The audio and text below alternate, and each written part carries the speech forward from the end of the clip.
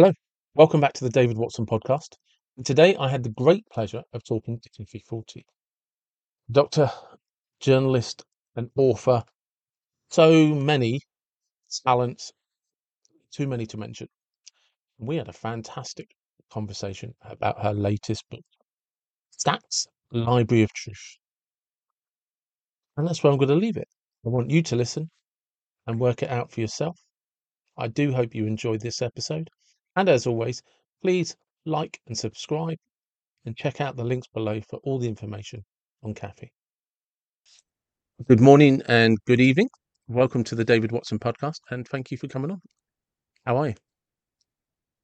I'm fine this morning. It's my morning. Aloha from the island of Maui in Hawaii. Yeah, so let's get. So we're actually going to pick up from where we were just talking before I started recording the actual podcast. And we tell me about your experience with the energy that you were talking about. Well, David asked me about Lahaina, and that's what, it just got totally burnt off the map. An old cultural Hawaiian area of Maui, the oldest, in fact. And a lot of the old Hawaiian families live there. And it, like I said, it just got wiped out in a day. And I just happened to be there that morning. I wasn't there during the huge fire that happened in the afternoon that pretty much vaporized hundreds of people and maybe thousands. I mean, they're not being really accurate about the death count. And I was feeling. I started feeling it the night before. I live in a different part of Maui, and about 30 minutes from Lahaina. And I was starting to feel rolling waves of energy in my head the night before. And I'm very sensitive to energy, and I knew immediately it was scalar wave energy.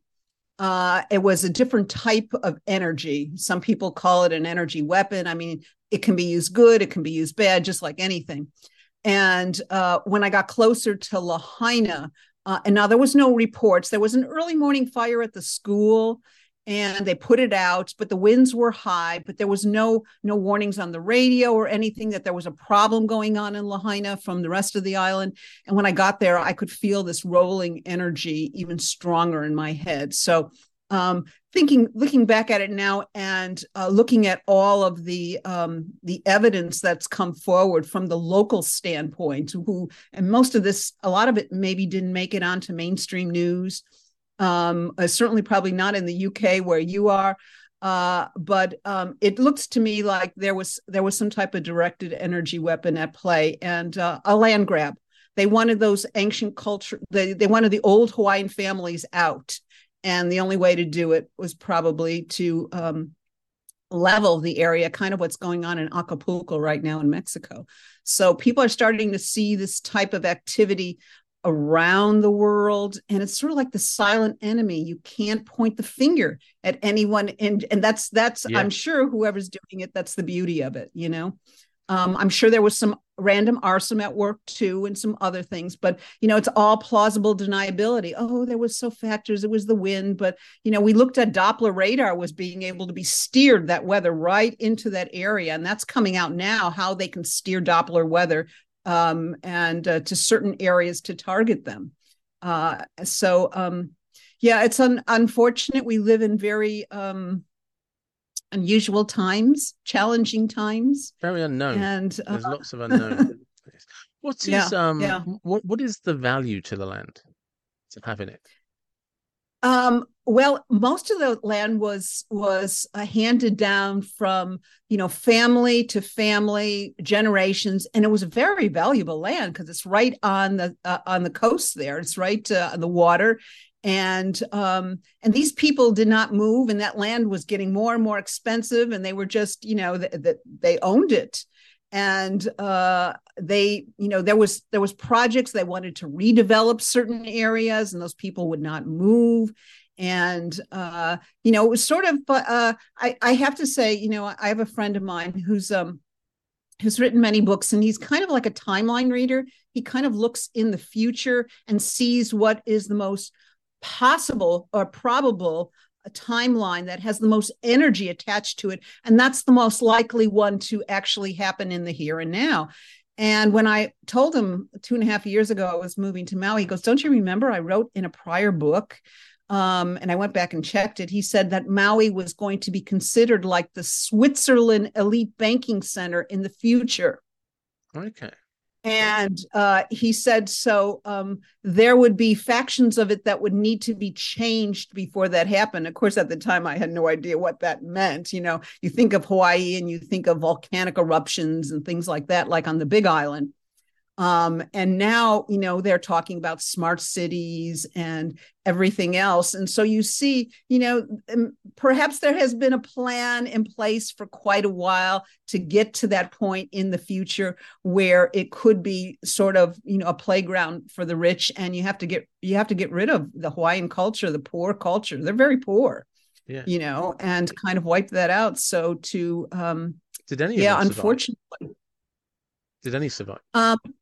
Well, there's so many children that were never found. They were sent home from school that day because of the winds and so forth. And some of their parents worked on other parts of the island.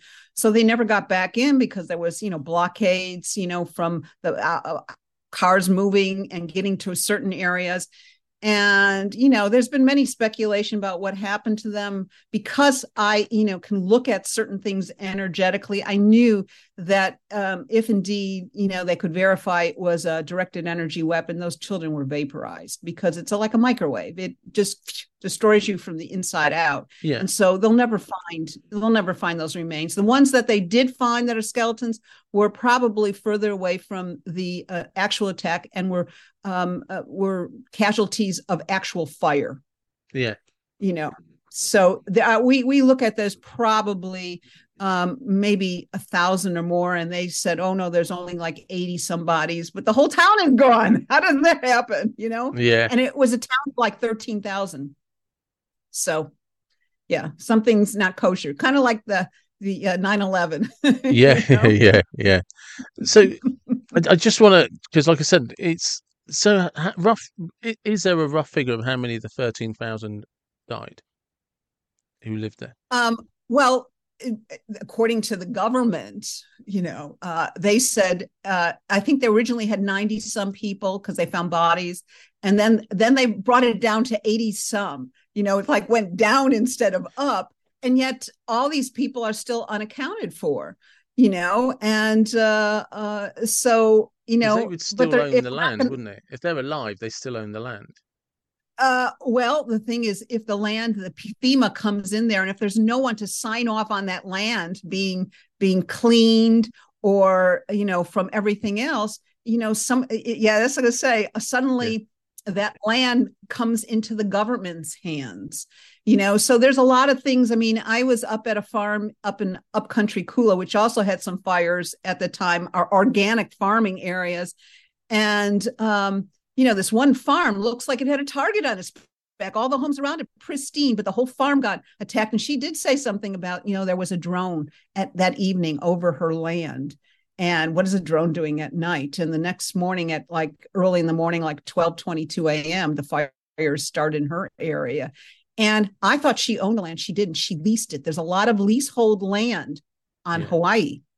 And, you lease it for a certain amount of years, maybe 30 years. But if you're not actively living, farming, or anything else, the leaseholder can default and take back the land. So, that's happened to a lot of people here as well. So, yeah, it's a tragedy. It's crazy. So, moving forward, how many books have you written? Well, let's see. Years ago, I wrote a children's series book on death and dying. And then I wrote a nonfiction book on my own near-death experience that happened in 2003. And that's called Fractals of God, a psychologist's near-death experience and journeys into the mystical. And then during the COVID years, I wrote this kind of nonfiction, sci-fi fictional series called Stack's Library of Truth. And so I wrote 3 of those, and it's a continuing story. It's a series. And I'm actually writing the 4th one now, what happens 20 years later. So I'm having to project myself into the future and see what what how much different it looks. It doesn't look too good, So, unfortunately.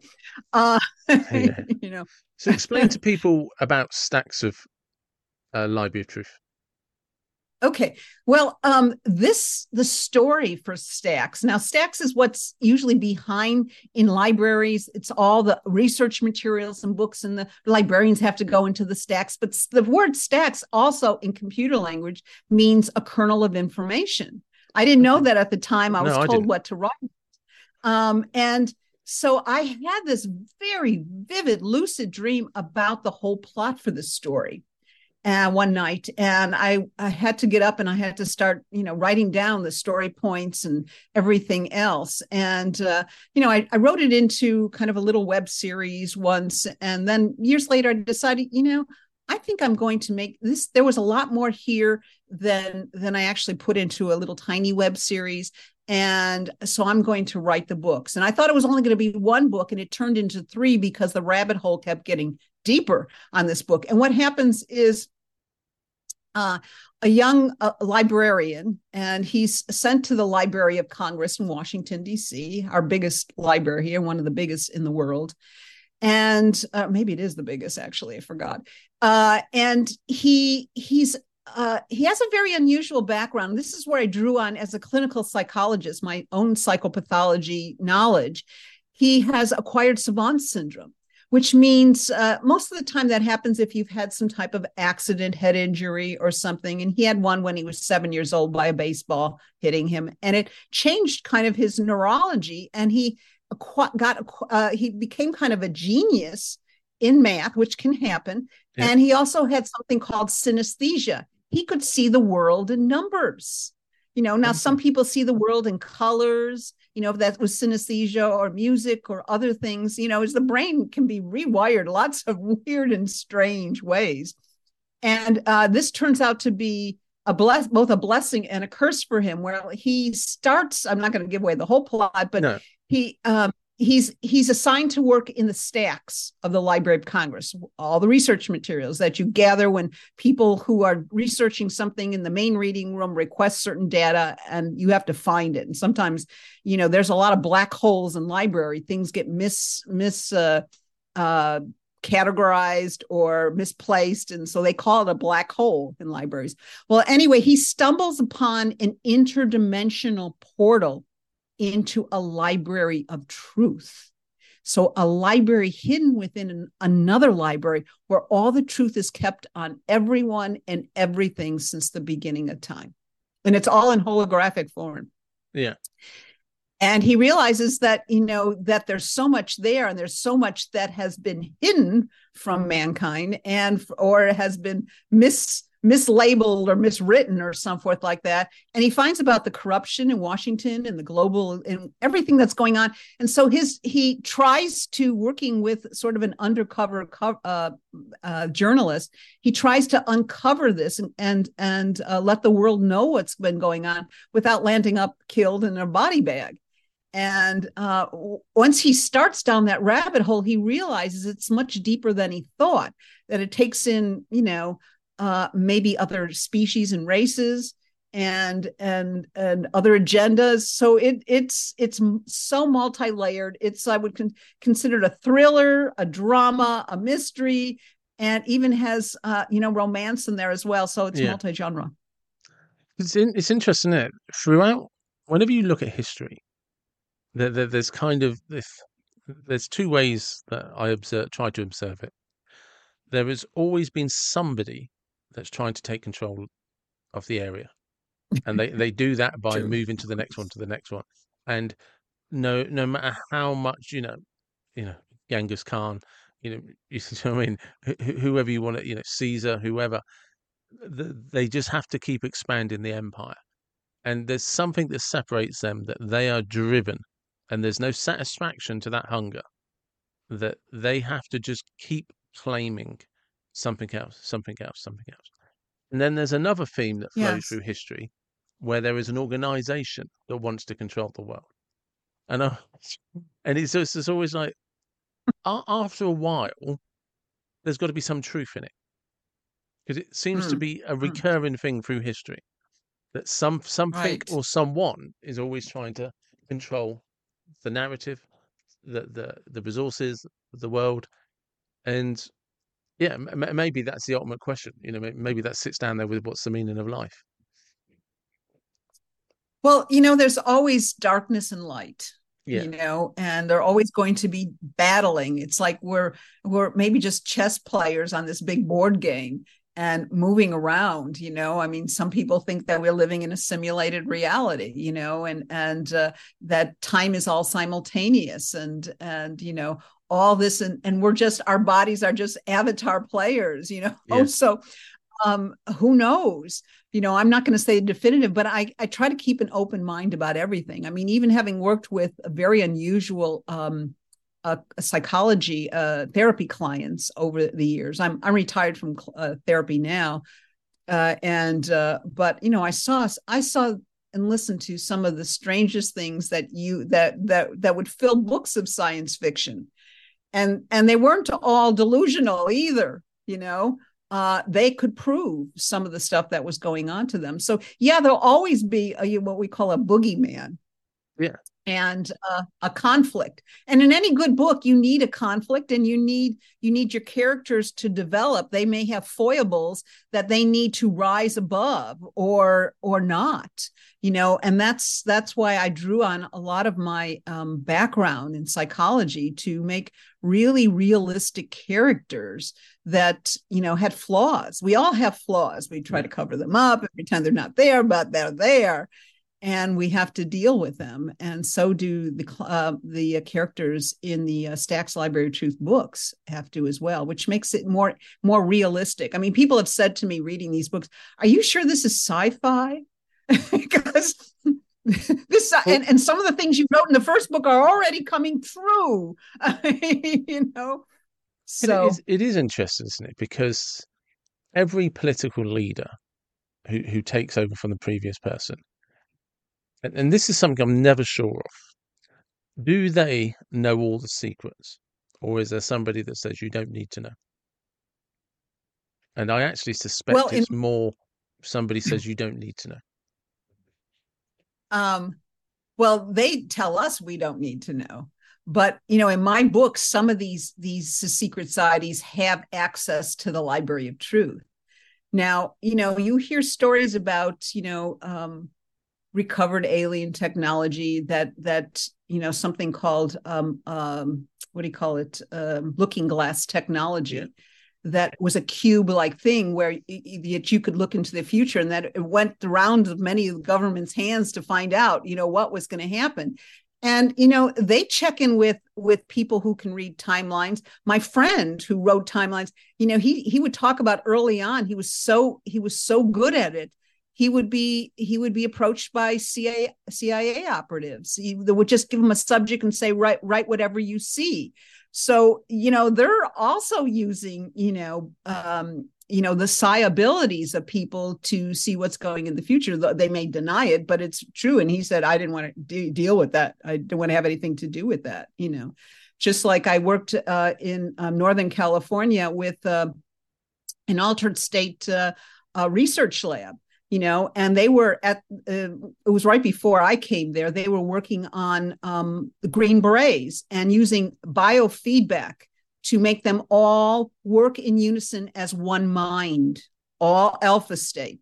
So we know that the government has been involved in some kind of shady things yeah, yeah.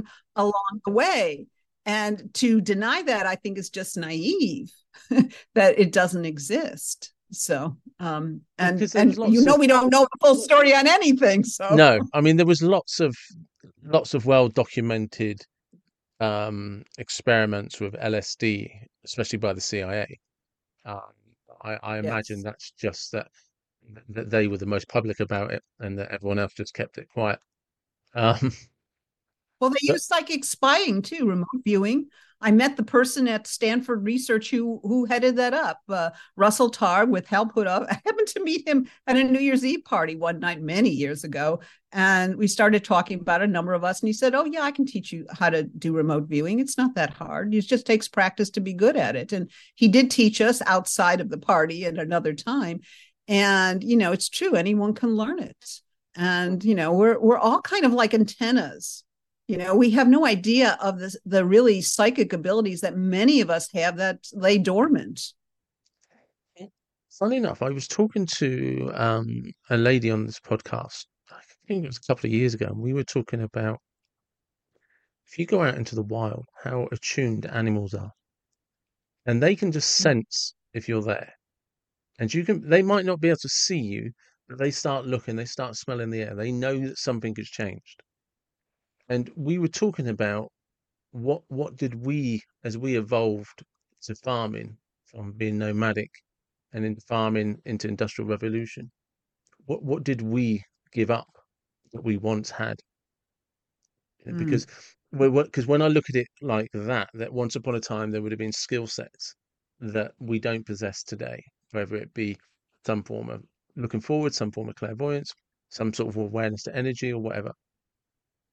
The more people that have those skill sets, you're going to get levels where people are really exceptional at it.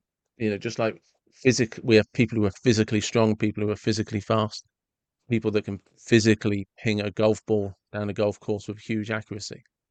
So there must have been, it's possible there was a time where humans were incredibly attuned and the best were at a level we wouldn't even be able to comprehend. Well, so much of our history has been either lost, hidden, erased, or due to our planet changing and having several pole reversals, which are documented. It has happened. It's not conspiracy. Of course, I like to Yeah, call conspiracy theories these days spoiler alerts. yeah, you absolutely, definitely. and I think, having worked with a lot of children as a therapist, they're actually much more tuned in and psychic. And then it's been sort of, kind of behavior wise pummeled out of them or something, Yeah, like, oh, we don't talk about imaginary playmates, or we don't talk about this, or children who said, no, my name is really this. And that's not the name they were given at birth, or they have prior memories of things, and people just go, oh, they have just this overactive imagination. And instead of embracing that, like many prior civilizations might have done, if you look back and you hear about go through all the ancient texts, they talk about, lands that went down that are no longer there, things like Lemuria or Atlantis or so forth like that. And they were much more tuned in, much more advanced actually than we are now. And I mean, if you look at reincarnation wise in the last 100 years, I think a lot of those Atlantean souls have reincarnated, and that's why we had such an explosion in technology. Well, the lesson here is: are we going to commit the sins of what the Atlanteans did and overused it? They had AI. They definitely. I mean, I've spent a lot of time in Egypt leading groups there, metaphysical groups and so forth like that. And it opened up my memory banks being in Egypt to a lot of things. And I would, they would say, oh, this is for that. And I go, no, that's not how I remember yeah, it at all. and I would tell them, and sometimes I would tell them, well, this is the real entrance to like the temple, we call the temple beautiful and the temple of sacrifice at Saqqara. They thought it was just some, platform that horses ran around. And I said, no, that's the old opening to it. Years later, they started, digging, and sure enough, that's, so you kind of have to, all of our memories, the collective consciousness memories are all, encoded in us. And, so I kind of knew that they had AI back then. They had the god that they called Anubis, yep. which was like a black faced jackal. He was the god of the afterlife, of the underworld, of mummification, of embalming, and he was also like protector of the graves and tombs. Well, he wasn't. He was a robot. He was a machine. And that's and I know this will sound very strange to people, especially Egyptologists, but I was shown this and I thought, oh wow, is this what the sleeping prophet Edgar Casey talked about when he said some of the information from that time has been hidden away? One of the places is in the right paw of the Sphinx. But if you went into there before mankind was ready for that information, it would awaken the sleeping guards. And he never explained what that meant. And now, looking back at it, sure, I'm sure that there is some type of AI thing there that will awaken and make sure, it's protected. So, I mean, this is going far out on a limb we're talking now, Yeah, but but, it's interesting, isn't it? Because yeah, I am one of those people that don't believe I don't believe AI is a good idea. I don't. You can't and have something. yeah. You can't have something that thinks for itself and at the same time won't believe we're a threat. Yes. I think, they say, oh, it was their laser technology, their big crystals and everything that brought it down. That's maybe a small little part of it, but it was their AI. It was the AI. And that's why we're just history repeating itself. And what they're not looking at is, of course, they always say, oh, it's for man's better humanity, for evolutionary. You won't have to work and you'll have artificial limbs and you'll have this and that and you'll have super brain and super whatever. And what the pharaohs, they were really obsessed with the afterlife, Yeah, and I think that they knew from the ancient Atlanteans that in the future that their DNA could be cloned. Now, cloning is not just the physical attributes of a person. It can acquire all of their physical knowledge. I mean, their environmental learning and everything else. And then if you build on that, then you have a clone that has more things. And if you clone that, you'll have that have the prior clones experiences. And they knew that in the afterlife. That's why they mummified many of their pets, their loved ones, their and everything else in the tombs with them, their servants, so that when they came back into the afterlife and could rise again, they would have their whole court around them. And so, I think that what people are missing, some of this is because I've had a near death experience. I can start to see things because I was kind of on the other side, and I saw that with the AI, that this third dimensional Earth, which we are now, inhabiting, that it was sort of meant for human angelic souls to incarnate on and to learn their lessons, whatever they wanted to. It wasn't like retribution or so forth, yeah. but as a playground for a soul to evolve and learn maybe very more difficult lessons within the matter of the body, because this is the first dimension where physical human beings actually are in matter, not like the first and second. And so when you start incorporating AI into machines and into clones and into everything else, it becomes uninhabitable to a human angelic soul coming through, because free choice is no longer there. This is supposed to be about free choice. Suddenly you have machines making some of those choices for you. So what would happen in the future was that incarnating souls will bypass third dimensional Earth. And as a result of it, third dimensional Earth will probably die out at some point in time and collapse in upon itself. I mean, that's kind of dire warning, but that's, we're talking Makes about, sense, though. maybe hundreds of years away from now, but it's the beginning of what will eventually happen. So, you have to look at the soul evolutionary picture of AI and not just, oh yeah, it'll make me super smart. I can Yeah, people are see missing. down the road when it comes to AI, I can see down the road that there will be collections of people that refuse to have anything to do with it. And they almost like the word that popped into my head is almost like the Amish, where the Mm.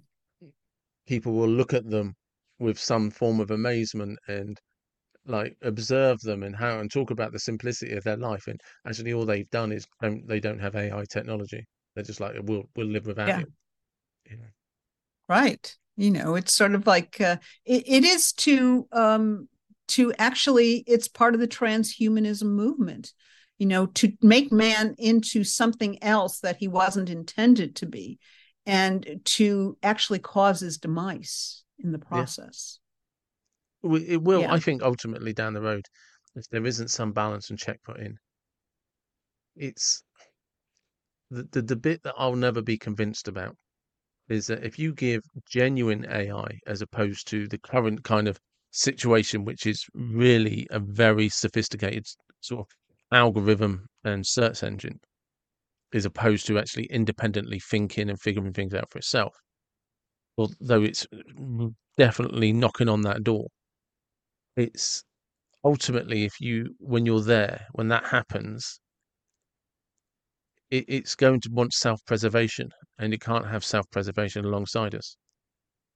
So at which point, Well, right now, this is a transitional evolutionary point. I mean, some of the old masters and things said, every 256,000 years or every 26,000, if you're looking at dimensionals, things change and go through a transition, evolutionary transition. And I think that things have gotten so bad on planet Earth right now that it's making those complacent souls who were ready to move on, who got kind of comfortable here, saying, "Okay, I'm not coming back to this dimension. yeah, I'm moving to the next."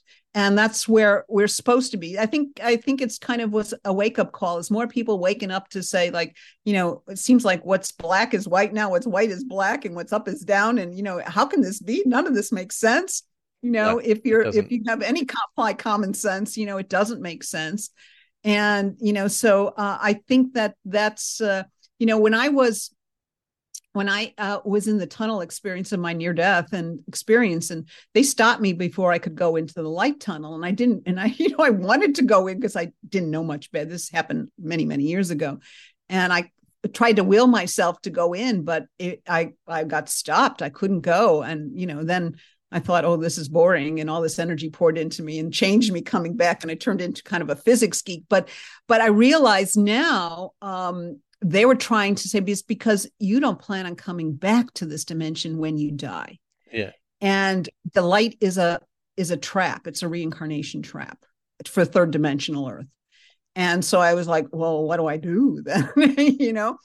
And they said, when you pass over, when you leave your physical body, wait in the stillness of the void, and your soul will light the way to where you are supposed to go, whatever dimension it is. I mean, we're all aliens when you think about it. We yeah, all come from, probably different planes and different dimensions of experience. And some of us came back down to third dimensional Earth right now because this is a really interesting time. And some of us, wanted front seats to this evolutionary change.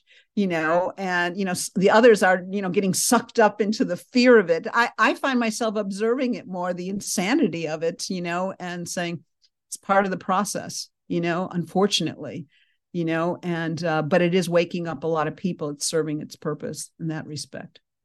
it's definitely a crazy time. There's no way you'd have convinced me 20 years ago that we'd be having discussions that people like on the media and the politicians today literally denying basic science that you're taught as a child at school. Yeah. So hang on a second, this makes zero sense.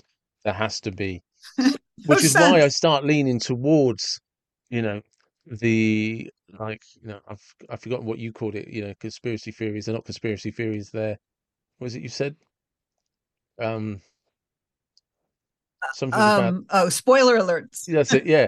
Do you Oh know no, what I I mean? call them spoiler alerts. Yeah, Because so it's we're just like, running out of conspiracy theories. All those conspiracy theories are coming true, so that's this why I is call it. them So it's just spoiler like, alerts. these are spoiler alerts. It's like, hey, look what's coming.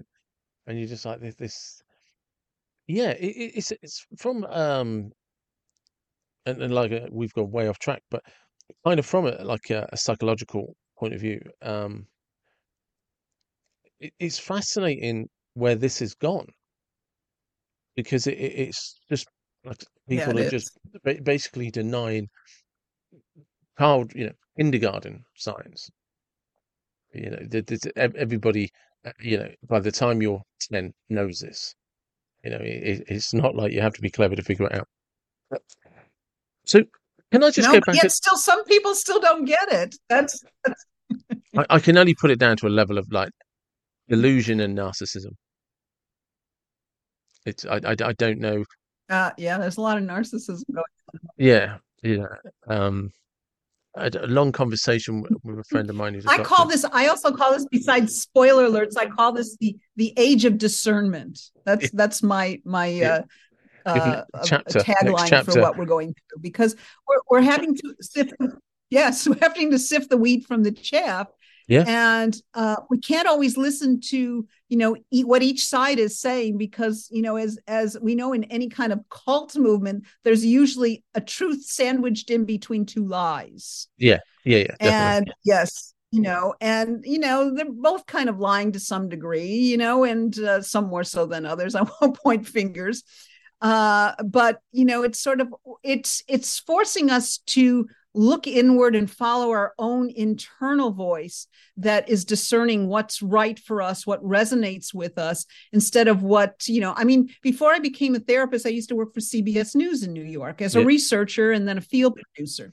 And I'd have to say journalism was so much different in those days. I was in my 20s then. And you had to provide both sides to a story. yeah, Now we don't get that. We get more opinion than anything else. And it's you always did your digging, your due diligence to learn both things. I mean, sometimes I look at things of people provide video clips and I'm saying, that's not what I'm seeing they're telling me I'm seeing. yeah, Or I'm going to go back and watch the full one before they've edited it, and it's something totally different. yeah. And but that was my training as a journalist. But I don't think they're training those journalists today to do any of that stuff. So No, no, and there's it's definitely that. they call herd reporting. Yeah, and there's definitely you hear a lot with a narrative of if we don't report what we're told to, we're losing our jobs.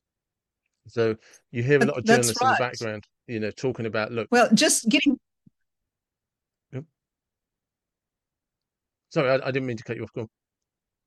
so I No, no, it's okay. I mean, that's why I had to include a journalist in the Stacks books. And by the way, just on the subject of intuition, I got a really strong intuitive hit that I needed to get to the Library of Congress to do all my research to make sure it was accurate, from an employee standpoint, no later than March of 2020, the first week in March. And at the time I was leading a group in Egypt in January, and I thought, well, what's the rush? I got some time to get to it, but it was so persistent that I booked a flight to Washington, and spent the most fabulous a whole week there with the librarians and the main reading room and so forth like that, and getting behind the scenes in the Stacks. And within, I think it was half a week or a week after I left, the whole country shut down for COVID. The whole Crazy, isn't world it? actually shut down for COVID, and the library did as well. And had I not followed that intuition, I would never have had that opportunity. And it was such an amazing opportunity to soak up all of that knowledge and antiquity. I mean, it was started from our Thomas Jefferson, from his own little personal library, and what it grew to, and all the congressional records, everything is kept there. And but then you think about, well, what would be a library of truth? That would be like the Library of Congress on steroids. Well, there's that And Nicolas Cage film, isn't there? The National Treasure with Nicolas Cage, yes, and he there was talks only about one. the president's book, is it? Yes, the President's Book. I don't know if that really exists. That was the only movie that they used a little part of it. They took in the Library of Congress, but there's been no other stories or movies out there that have taken the whole Library of Congress as their setting point. So I thought, and I contacted my local congressman and got to see the Capitol behind the scenes. And I had some friends in Washington who worked in congressional offices, and they told me the scoop on how a lot of things in Washington, are. And so I thought, I'm going to unmask Washington, Yeah, yeah. in my books, and then mix him with some of my own very unusual experiences. I've explored the water tunnels under the Great Pyramid. I've been, underneath the Sphinx. I've done ancient alien artifact digs in Mexico. So there was a lot of things that I can incorporate in from my own personal experiences. And when my friends first started reading the books, they go, "Oh, this one's Kathy's experience. Yeah, yeah. But you kind of weave it in, and so people will say, wow, it's a fast moving book. It's I'm not the kind of writer that's into a lot of flowery descriptive language, that just goes on and on. It's sort of like James Michener's Hawaii. It takes 20 pages to describe a plant or something, with the descriptive language. And, I call it the kind of meat and potatoes writing. I wanted to move fast for people. I wanted to engage them. I want them to be, like a page turner. So that something is, and yet at the same time, they're getting information that they probably, in the greater world, not necessarily, I don't go into, Democrat versus Republican or any of that stuff. You can assign characters to whatever role you want to see. And some people say, is this person who I think it is? I said, I put a disclaimer in the front of the book saying, any reference to living or dead is purely coincidental. But, When did not this, quite. where did this curiosity, impulse, intuition, when did it start? As a child, I remember my mother's, calling me, and for some reason I thought my name was Zariah.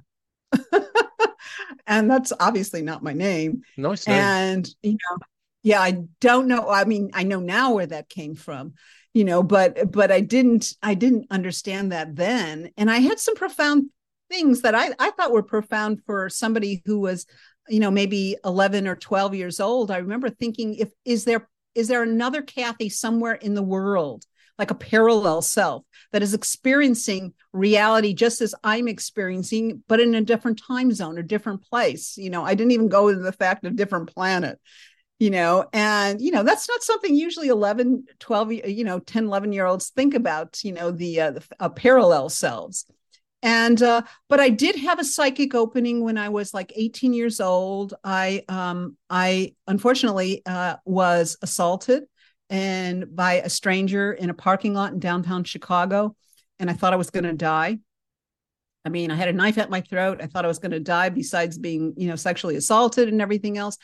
And a movie screen opened in my head. I mean, I've never had that before, but a movie screen opened my head and I saw into the future. And I saw myself as an older woman sitting in a black Chinese lacquered rocking chair. And I could see there was a hutch and antique things on the hutch. And I could see the drapes. I could see the color of everything. It was so vivid. And there was two children at my feet, but they were faceless. And I was reading a children's book to them.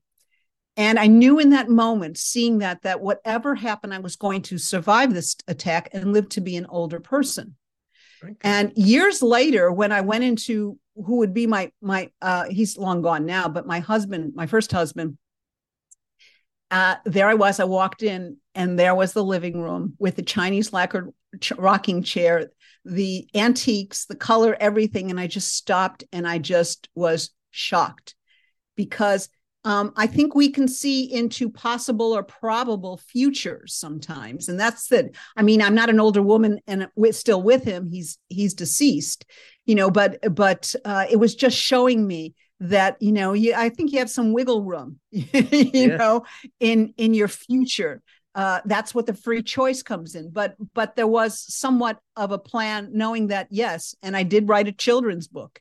And so that, from working with people who've been abused from early on as a children, whether it be psychologically, sexually, or physically, it tends to psychically open them.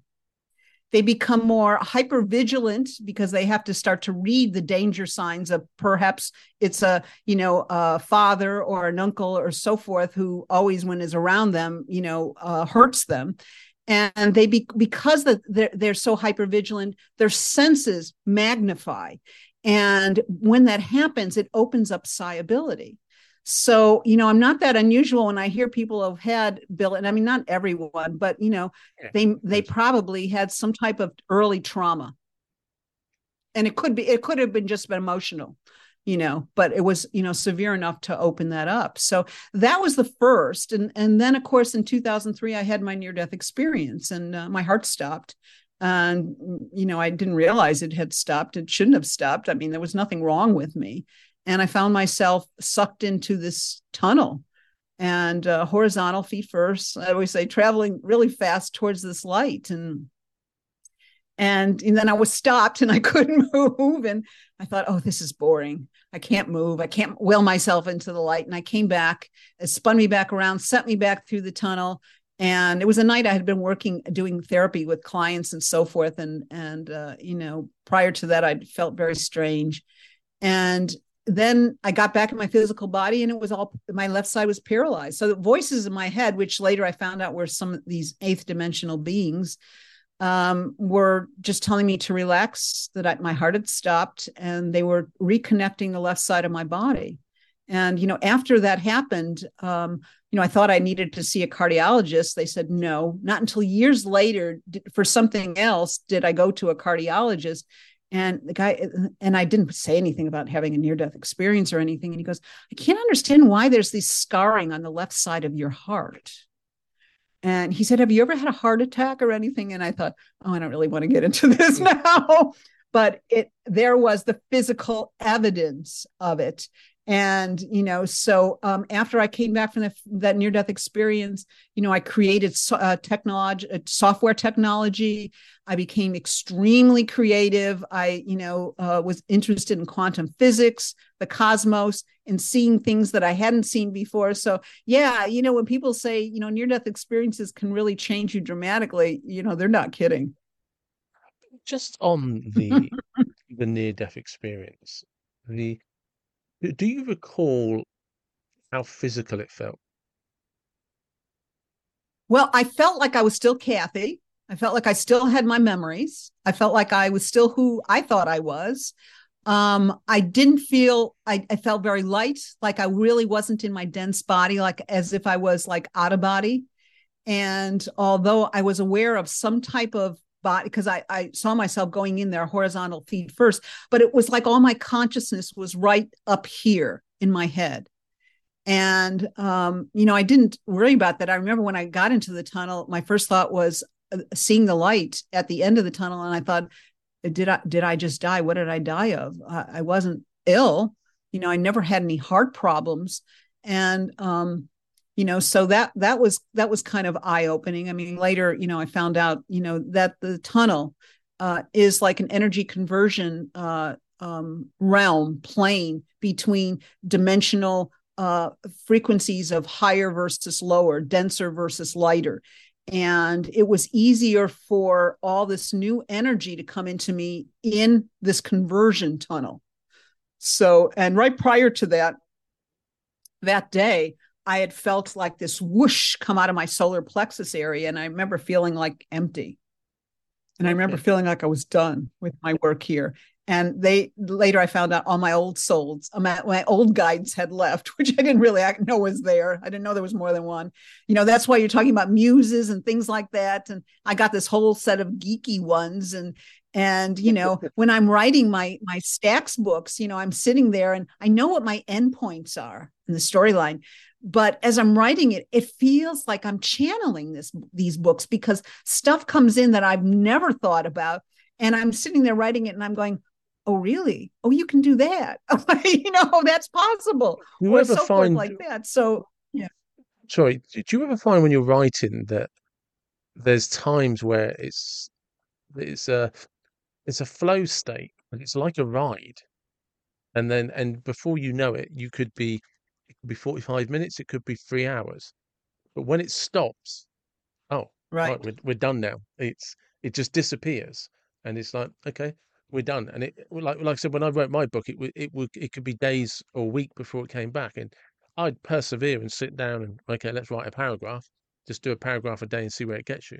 But there were moments, and it's a bit like that scene in Finding Nemo where they teach him to ride the currents. But once you're out of them, you're out of them, and it never seemed to be me that controlled it. It'd just be something like, oh, you're done now. That's it for today. But It Yeah, was I like, know when I'm done each day. And I try to write a little bit, at least 5 times a day. And by little bit, I mean I was at the school of Stephen King. I yeah, heard yeah, Stephen King wrote 5 pages a day, and and then he would go off and do what he wanted. Of course, he was very prolific, and yeah, his mind is something else. But I figured if I could write between 3 and 5, I was doing great, and I always was able to do between 3 and 5 a day. So the books came pretty fast, and I knew when I was done at the end of the day, it was like, this is a good place to stop, because the next part will be more involved, and you need to be fresh for it. yeah, So yeah, you are definitely in a flow state. You lose track of time. I I do all my writing at Starbucks, yeah, because I my regular business and practices and things like that is in my home, and I needed to get out to do it into a different environment.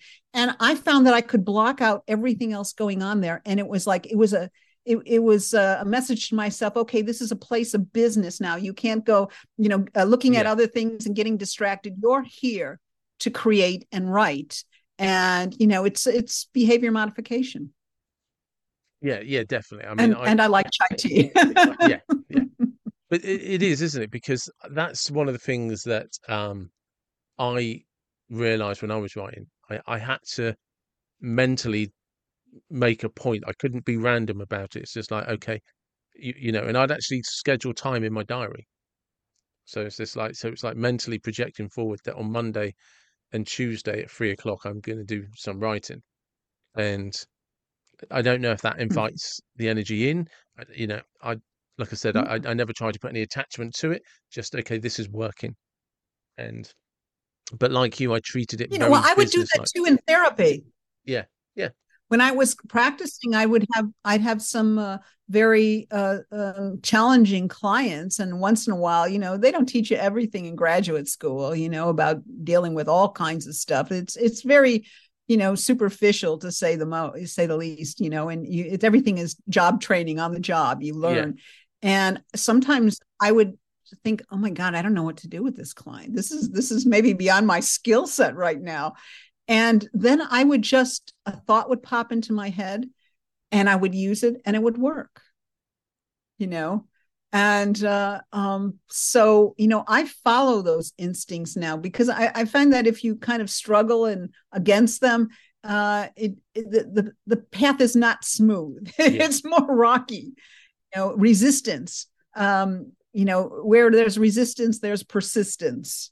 yeah, yeah, yeah. And so yeah, so I've learned in my older age. I'm getting ready next week to turn 71, and Are you I seriously? realize that you have, yeah, yeah, yeah. Mm-hmm. I honestly pictured you Yes. much lower than that. Yeah, I'm not afraid to say my age, because I've worked with energy, and I think energy keeps you young, and also an intense curiosity, Yeah, keeping an open mind, and so forth, like that. If you keep your mind and you're active, I'm physically active, I'm mentally active, and it's but I've learned, you have to keep an open mind, especially if you don't know and understand the topic. I mean, you don't want your mind so open that your brain falls out, yeah, but yeah, for sure. that's that's the key. And because of it, I started attracting very clients that were really outside the box. I always talk about, and I mentioned it in my book, Fractals of God, a psychologist, near-death experience, and journeys into the mystical. I know it's a long title.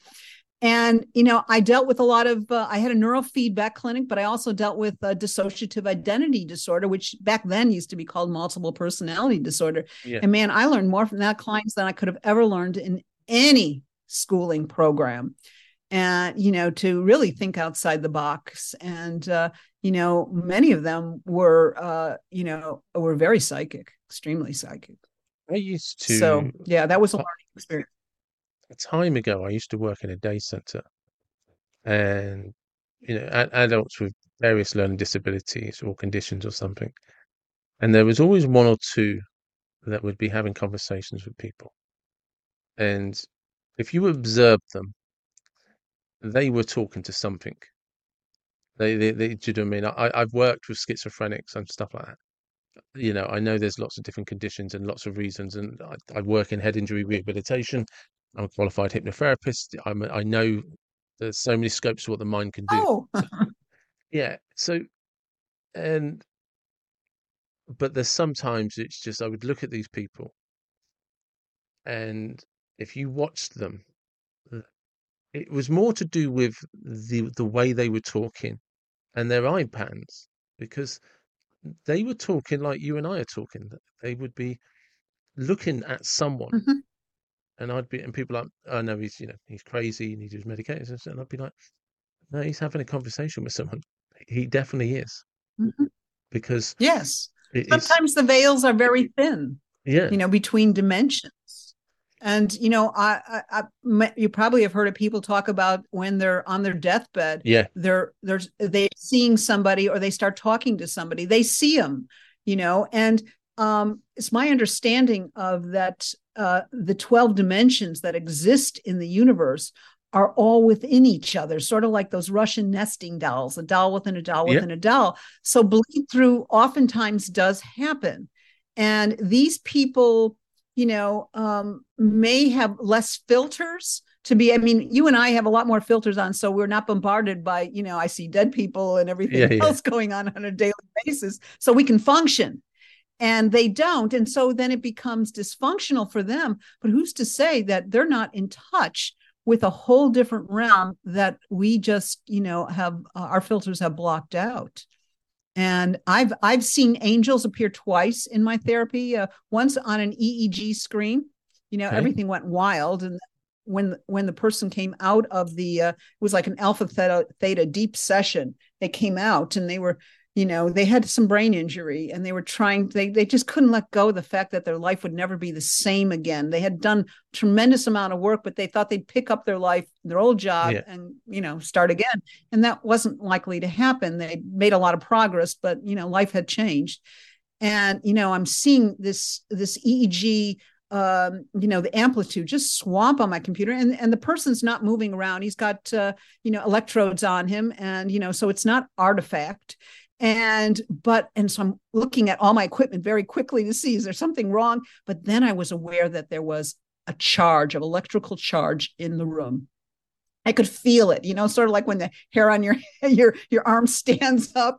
That's what it felt like. And I remember saying silently to the room, I know you're here. I just can't see you. And then, within about a minute or two after I did that, it calmed down on my EEG screen. And so when the guy came out, it was like a 50 minutes alpha theta deep trauma recovery session. And I didn't tell him what had happened. And I said, what was the experience like for you? And he goes, oh, I saw an angel.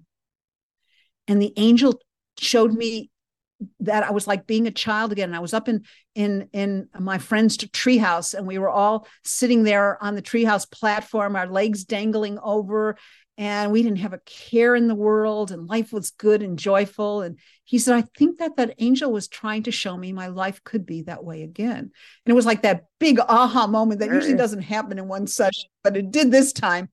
And after that, he started getting involved with his grandchildren, which he hadn't before. He started gardening. He started volunteering at a marine science thing. And, he was happy. He had made that transition, and, an angel came to him, but my EEG equipment just happened to pick it up. And, another time it happened with a dissociative identity client.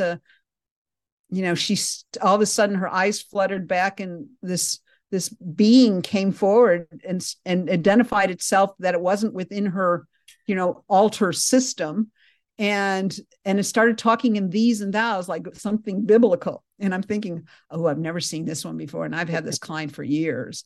And I was like, who are you? And that's when it identified itself that it was outside the system, and proceeded to tell me about things about my life that my client had no access to. She wouldn't have known, and came forward to tell me that I needed to prepare myself and prepare the client, actually, because in 6 months' time, I was going to leave my practice. I was going to go somewhere else. and everything would change for her. And at the time, I didn't think that, well, what's going to happen in 6 months? I don't have anything on the horizon. But as it turned out, it did. And you know, with all this information, and when this angel inside of her, this other being, departed, it left, and my client just slumped forward like a Raggedy Ann doll and had no recollection of what had happened. And you know, it was so, like I said, I've seen some really strange Yeah, yeah. things. Just if somebody listening to this and they want to find out more, obviously there's your books. Um, where would you suggest they start looking, and how would you direct their curiosity? Well, you know, on my website, trinfinity8.com, I also have ascension11.com and Stack's Library of Truth.com. But on the trinfinity8.com, or you can just Google my name and you'll find it, there's a tab that says blog. And if you go to that blog, over the years, I've written so many things about experiences, esoteric things, my archaeological explorations and so forth like that, and just things in general that, you know, people would ask that are questing. You know, it's a good place to start, and maybe then that'll lead you to a more in depth quest. Because, you know, we're all truth seekers deep down. We all want the truth, and we're all questing to find out and understand, you know, why we're here, what this universe is all about, why what's happening is why it's happening. And you know, it's easier to navigate the chaoticness of it when you know what's behind it. Yeah. Okay, So another question that's for you. what I'd say. Um, Yeah. so and then we'll get closer to wrapping up. And this one's completely random. I just like to throw it in for everybody. If you could be at any place, any time in history, where would you be? What would you be driving? And what music would you be listening to? Well, I always like the oldies, but if you went back, it wouldn't be the oldies No, but anymore. it's a magical But world. You can do what you want. yes, I would go back to I would go back to the times in ancient Egypt, because I spent a lot of times there. I'm very familiar with the temples and certain things, the practices they did and so forth. So I feel more comfortable. I had a lot of lifetimes in ancient Egypt. But if I was to go back and talk to somebody in history, uh, hands down, Nikola Tesla. Yeah, yeah. Yeah. Yes, because you know, I don't think he really was from this dimensional world.